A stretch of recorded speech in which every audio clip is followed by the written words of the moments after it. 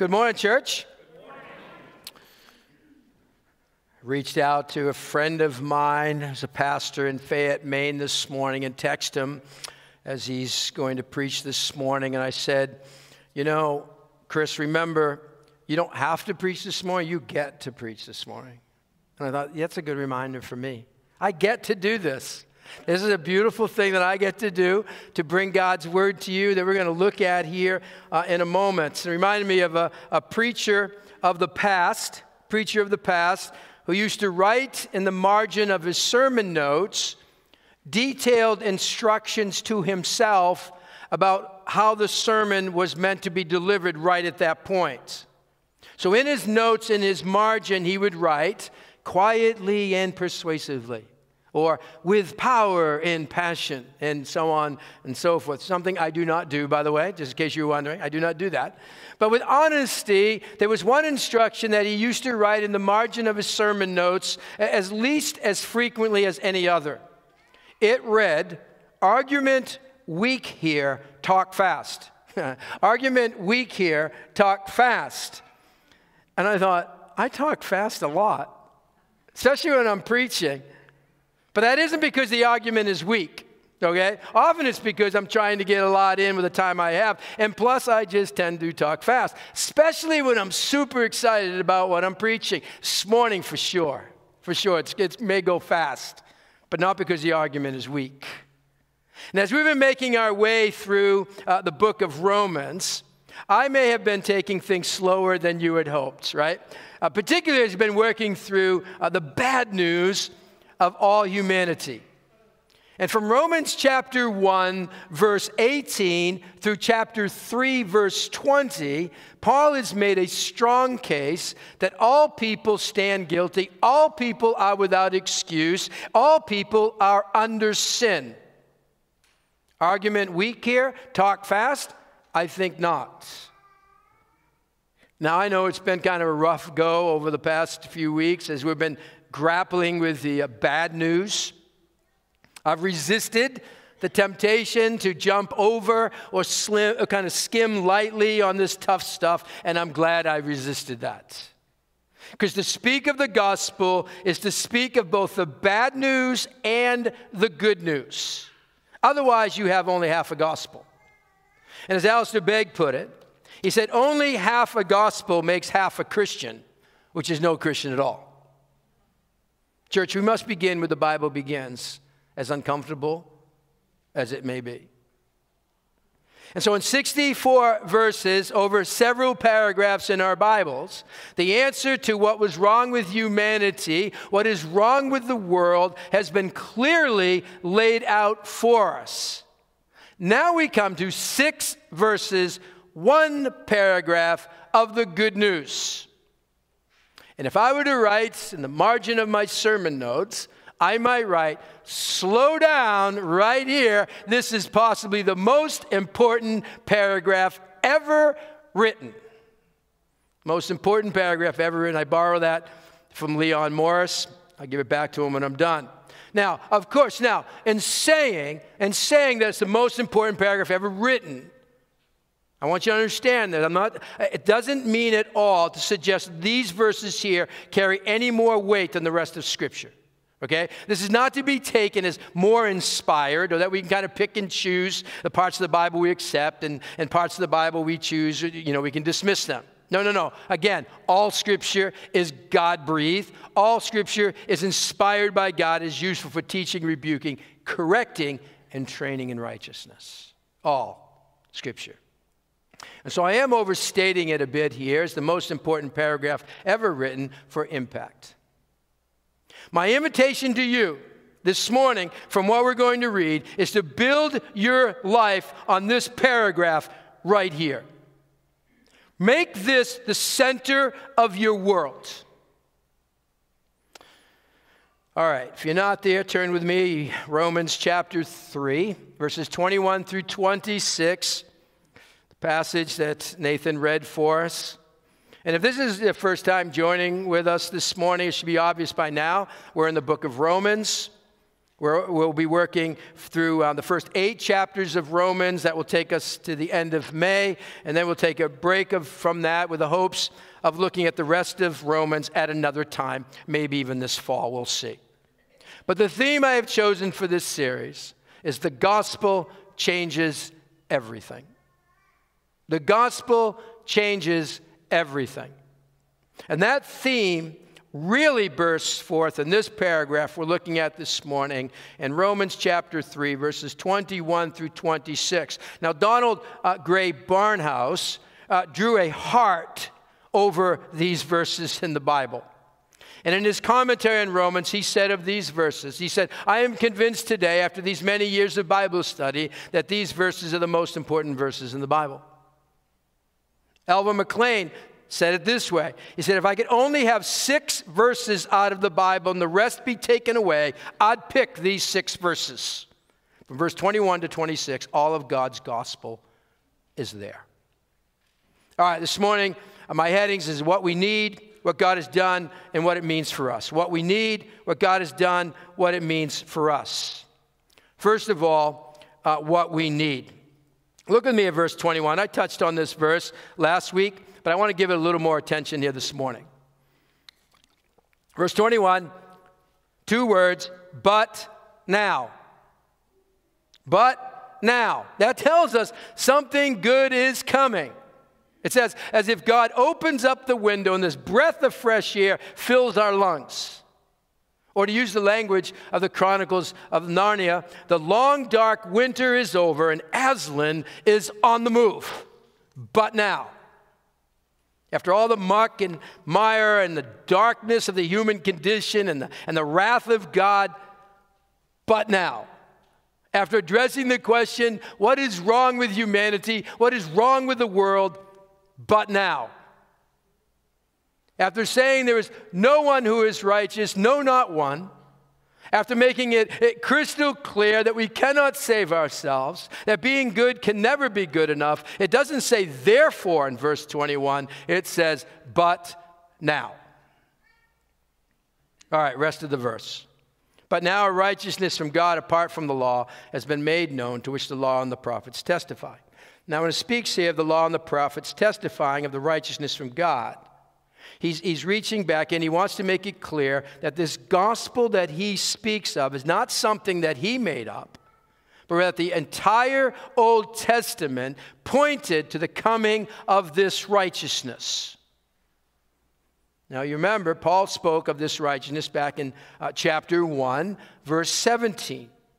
Remember, you can turn there and look at it. It's going to be on the screen as well. But it says, for in the gospel, a righteousness from God is revealed, a righteousness that is by faith from first to last, just as it is written, the righteous will live by faith. That's what he said in 1:17. And then he kind of plummeted down from there, from 1:18 to 3:20, to expose the human heart. Before returning to this theme of the righteousness from God, it was necessary for us to see the sorry state that we're in, to face our own sinful condition. Now again, we mustn't move too quickly over to that bad news. It's meant to put a mirror up to our hearts to show us what it is we need. We aren't ready to receive the righteousness God offers to us as a gift until we see the need for it. You see your need. There was a pastor in a small town. He was called in the middle of the night by someone who was in the hospital. And the pastor didn't know the man, but he got up from his bed and he drove to the hospital. And when he entered the man's room, the patient there was full of apologies. I'm so sorry, Pastor. I am so sorry. I shouldn't have bothered you. I thought I was going to die. The doctors came into my room and told me I only had a few days to live, so I called you. Then 15 minutes later, they came in and told me that they realized they looked at the wrong x-rays. I was going to be fine. So the man went on. He said, you know, Pastor, I'm not a religious man, but for a moment there, I thought I really needed you. For a moment there.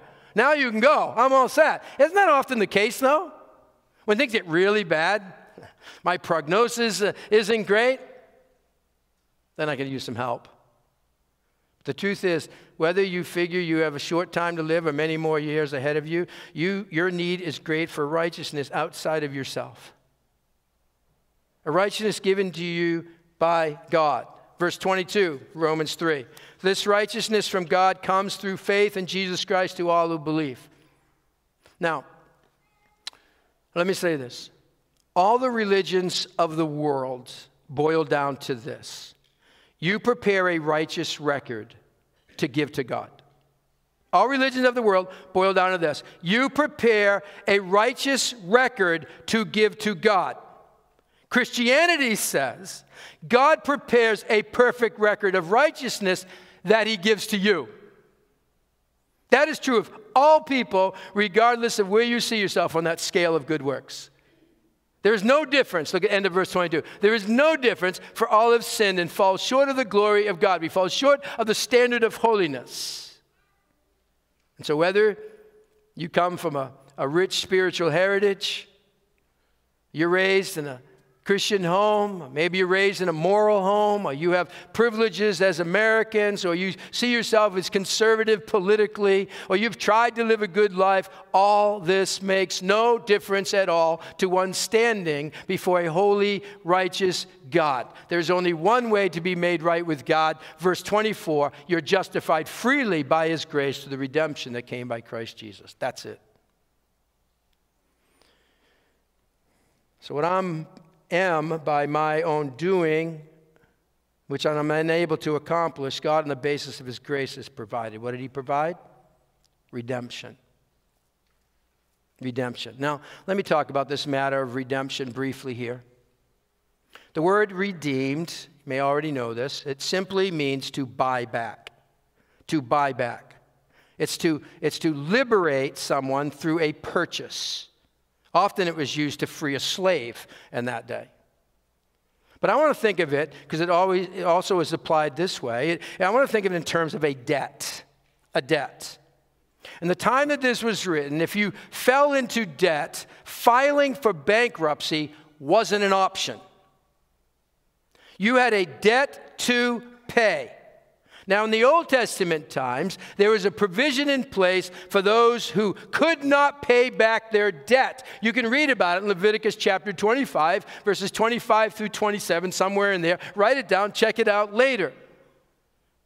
And the only way, if you couldn't pay your debt back, what they had as a provision in the Old Testament is a relative, as an act of love, could freely step in to pay that debt by absorbing the cost themselves. It's the whole idea of the kinsman redeemer. Beautiful picture of that, as you probably know, is in the book of Ruth. If you haven't read that in a while, go read book of Ruth. Now you have two homework assignments, Leviticus 25 and the book of Ruth. But it speaks of kinsman redeemer. Now kinsman, meaning a relative, would become your redeemer to get you out of debt. Pay your debt. Pay it off. Because redemption is a payment. Now, spiritually, none of us can pay the debt we owe God for our sin against him. None of us. Spiritually, there's no way on our own to get out of our debt. We need a kinsman redeemer. And Jesus Christ is the ultimate kinsman redeemer. Kinsman, he came from heaven to earth to be like us, yet without sin. Redeemer, it cost him his life to set us free from our debt, to liberate us from bondage of the guilt of sin. Do you understand our need? You understand your need?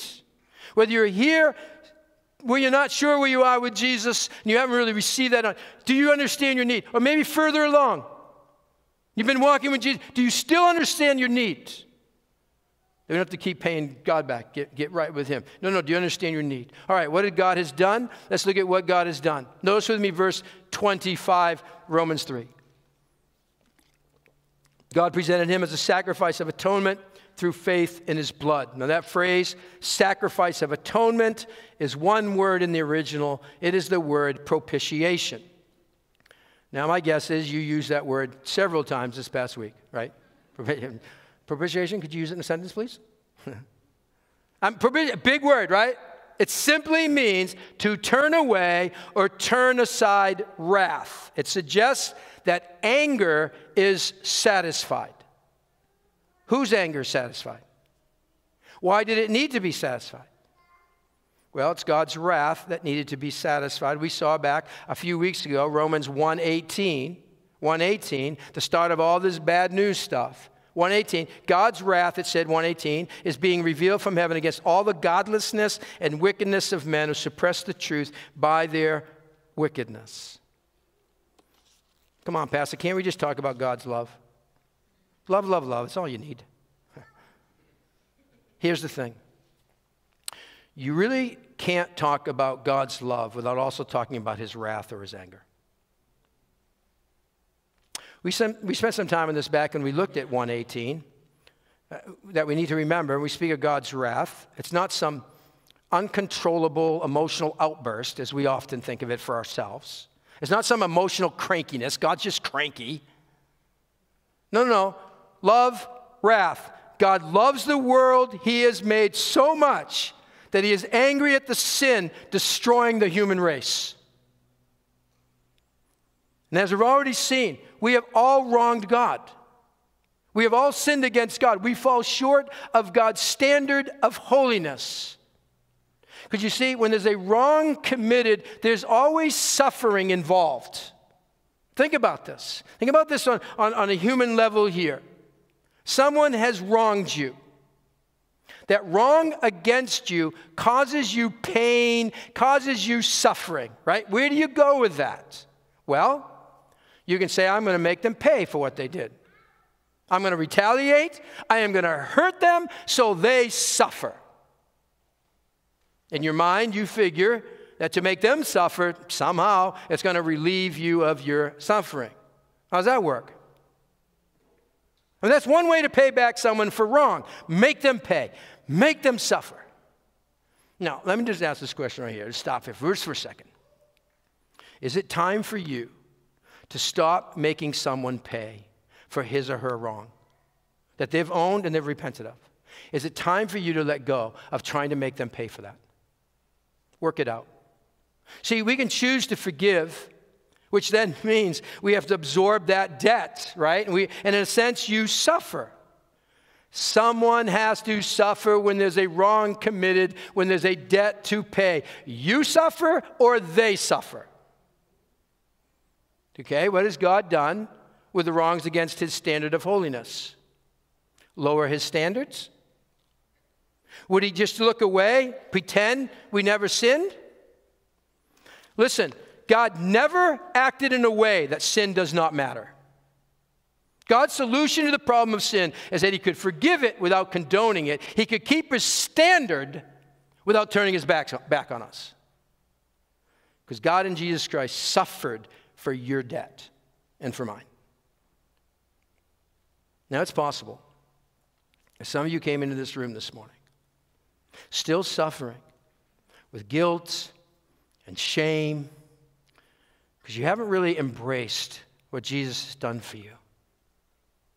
He chose to suffer for all your sin, all your guilt, all your shame, so that you no longer have to.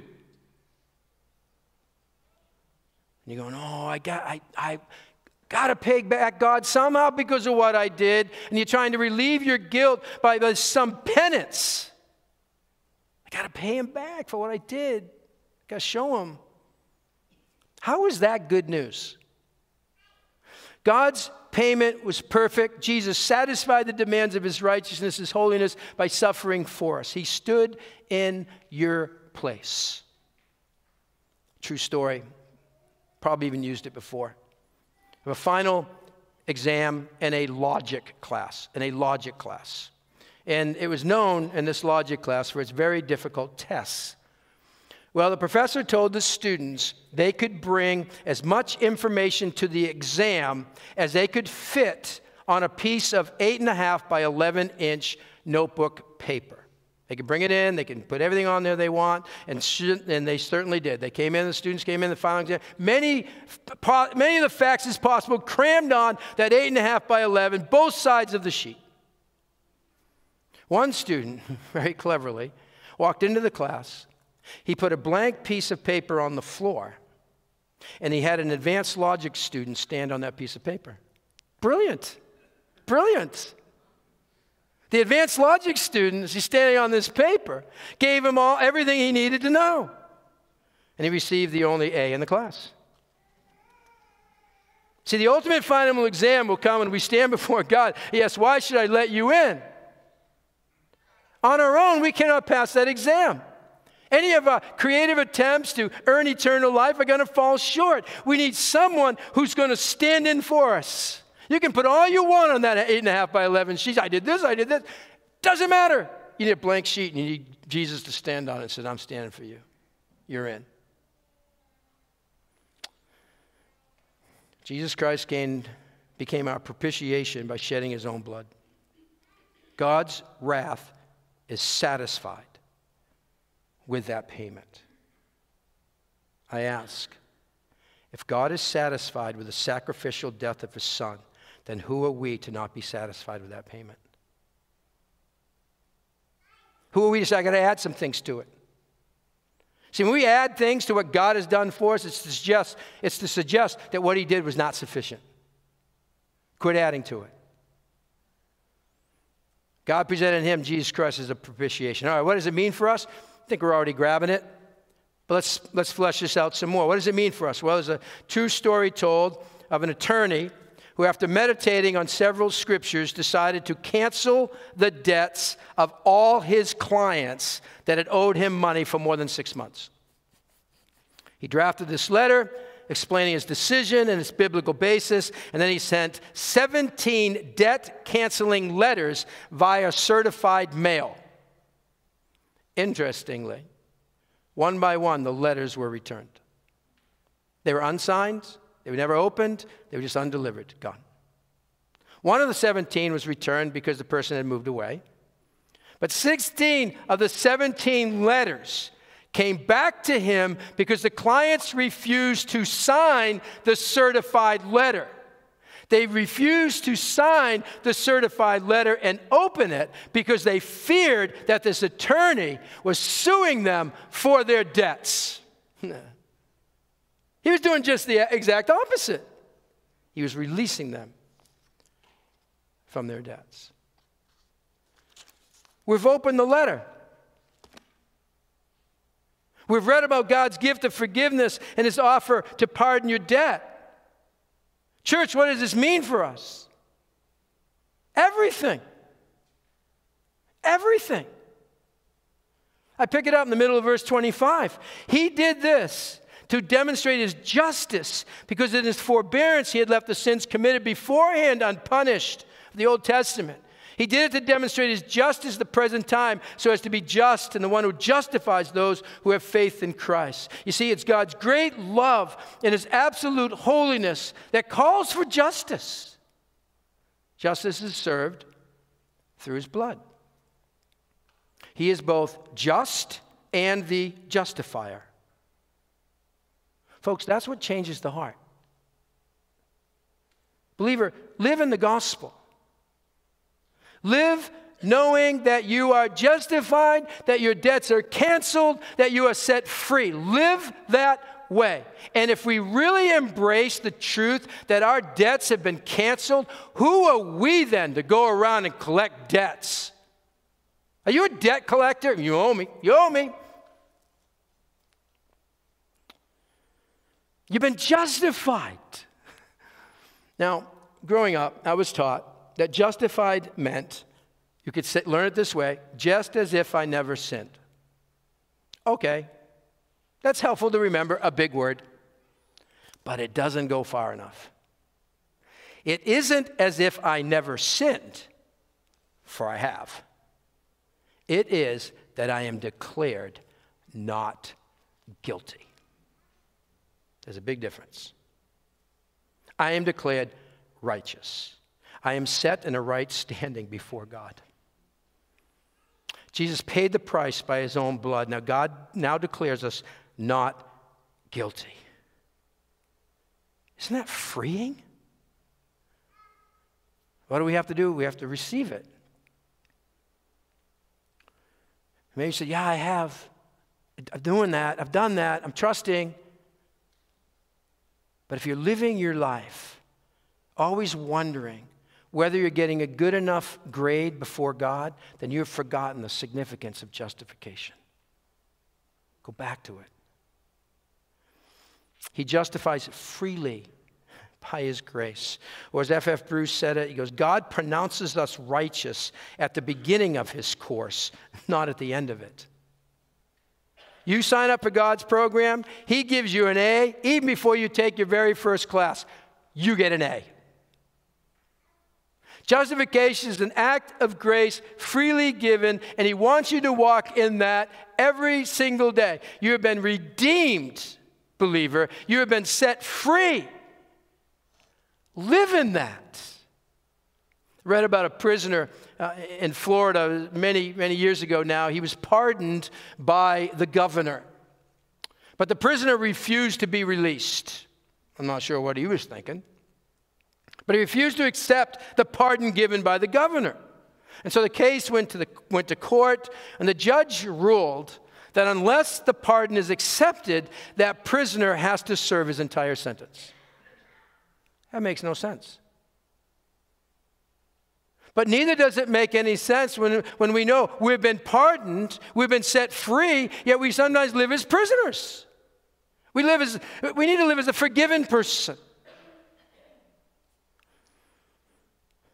If you have, child of God, you accepted that pardon, then remember, it was your sin that cost Jesus his life.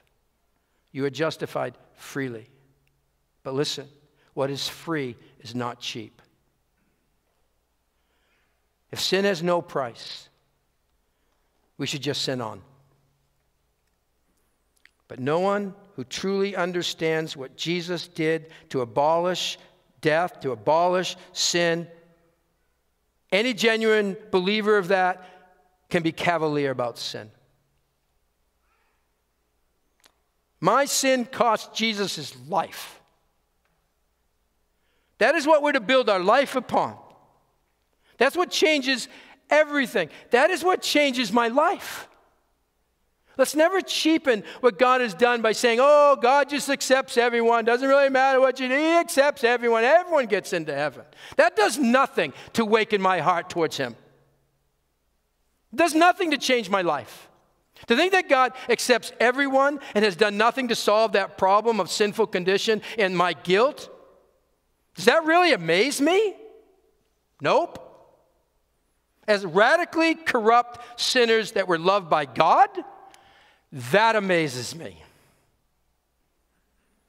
To think God loves me because I'm a lovable guy is no big surprise.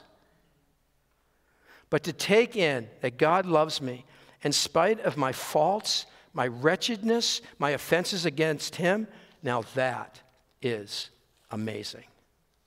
But to think that God, his son, not sparing, sent him to die, I scarce can take it in. That on a cross, my burdens gladly bearing, he bled and died to take away my sin. Our response, then sings my soul, my Savior God, to thee, how great thou art, how great thou art. Then sings my soul, my Savior God, to thee, how great thou art, how great thou art. I ask you, does the gospel as it stands still amaze you? Should we not fall down in deep awe of God? What a gospel to embrace. What a gospel to be proclaimed unashamedly. Here's the bottom line. The gospel as it stands changes lives. The gospel as it stands changes lives. Do you believe that? Brian, do you believe? Sometimes I do not really live as though I believe that. Oh, we got to get really clever and we got to present it this way and I got to do it. Sure, those methods and means are fine. But at the end of the day, those methods and the things that I say won't change anyone. The gospel changes lives as it stands. as it stands? Do I believe in the power of the gospel? 1955, Billy Graham was invited to speak at the University of Cambridge by a small group of Christians who were attending there. Almost immediately, letters to the editor of the Times of London began pouring in.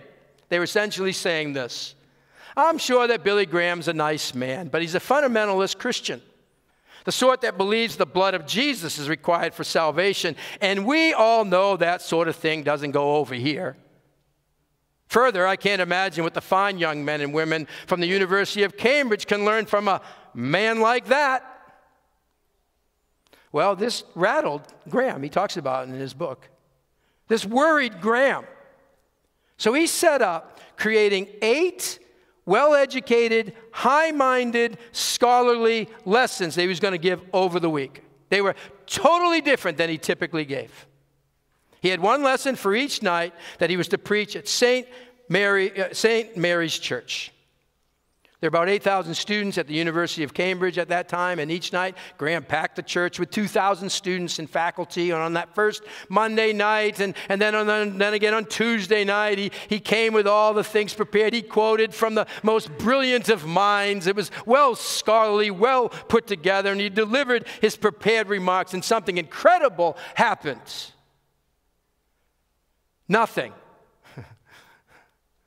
For young Billy Graham, nothing significant happened. He fell flat on his face. Well, on that Wednesday night, he was going to give that same kind of message, and he put aside his prepared remarks. He said, let me tell you what I know about the cross of Jesus Christ.